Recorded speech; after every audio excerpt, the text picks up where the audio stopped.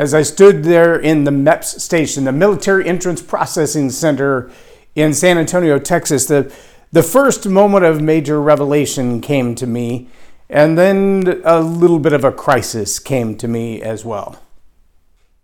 Welcome to Leading Leaders Podcast, 5-minute videos, 5 days a week. I'm J. Lauren Norris with Leading Leaders Podcast, and that late August, September evening in San Antonio, Texas, I was confronted with the fact that I had not been a real disciplined teenager. And so here I am at 19, 20 years old, ready to go off into basic training, and I've signed the documents and I'm ready to go in, but I haven't yet been sworn in, and then we ran into a hurdle. I had gone to delayed entry because of my background in electronics engineering to become an explosive ordnance disposal. And while I was at the MEP station, they came back and said, you can't get a top secret security clearance for one reason, and that is you have 13 moving violations. And that makes us question your trustworthiness. And then they came back and said, not only do you have 13 moving violations, you have one right now that has to be dealt with. So they gave me two options. You can be a firefighter, or you can be a box kicker, a supply clerk for the duration of your military service. But you can't do either one until this ticket is taken care of. And I said, well, I guess I'll leave and I'll come back after I've got it taken care of, because I know the fine's going to be pretty heavy. It was for 135 miles an hour in a 35 zone. And they said, no, you've already been sworn in, so you're not leaving the building. Somebody else is going to have to take care of the ticket. So my mom took the day off. She drove to the courthouse almost 3 hours away, walked into the courtroom, and they said, so where's the young man who got the ticket? She said, well, that's kind of the problem. He's in the MEP station, and he can't go to basic training until the ticket's taken care of, but they won't release him because he's already been sworn in. And the judge said, you know what, I think probably the best thing for him to learn his lesson is if you pay the court fees and he pays the fine by going off to basic training. So we're just going to let him go. She paid a $25 court fee. He dismissed the rest. Everything was taken care of by me going off to basic training. And while I was in active duty, that was when Desert Shield and then Desert Storm started. So I served not exactly in theater. Now, there's something that I know about veterans because I've worked alongside them both on active duty and after. There are men like my grandfather who served in World War II and then again in Korea, but he didn't go to Vietnam. There are men like my stepdad who came back from Vietnam with PTSD, severe cases of PTSD. There are friends that I work with every day who have dealt with the trauma of war. There are some who went off to war, went off to their military service voluntarily, purely voluntarily, like I did. In a time of peace, there was no war, there was no draft, there was no demand for me to go, but I felt a sense of obligation, so I went to serve. There are guys alongside me, even then, who spent more time intoxicated or doing things they weren't supposed to, who were asked to leave the military in a not so polite way. There were guys who served honorably, who stood up strong every time. Sergeant Mark Thomas is tagged on here. I believe he's retired now, but if he's not, he was senior or chief master sergeant, I believe, by the time he got out. He and I served when I was in E4. But he dedicated his life to what he did in the military. Sergeant Brian Fleming.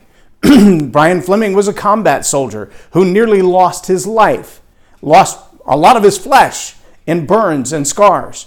But these are men who gave their all. Some right beside me, some at exactly the same time, but in another theater. And then there are those who, they went in peacefully, they came out peacefully, they never saw war, they never saw action, they never saw anything happen, but they got their college paid for, or they had a great opportunity to grow up and do something different. And I believe that military service is a great form of discipline and a great honor and a great opportunity for many young people, young men and young women from all over the world. And I believe the American military has been a great stalwart of good ideas and great innovation, powerful technologies, and good discipline. And I believe if you have an opportunity to serve, the ability to serve, that doing so will only make you a better person. I also know that There are those who didn't serve so honorably, those who went into theaters of combat and did things that were inappropriate, illegal, and flat out wrong on every moral and ethical standard. They took advantage of war to say, I'm going to get away with something for myself. Now, I'll be honest with you and tell you, a lot of those guys, they would have been doing the same thing on the streets of their hometown because it was the kind of person that they were, and they didn't grow into something better while they had the chance to serve. But they still all have one thing in common, and that is they served.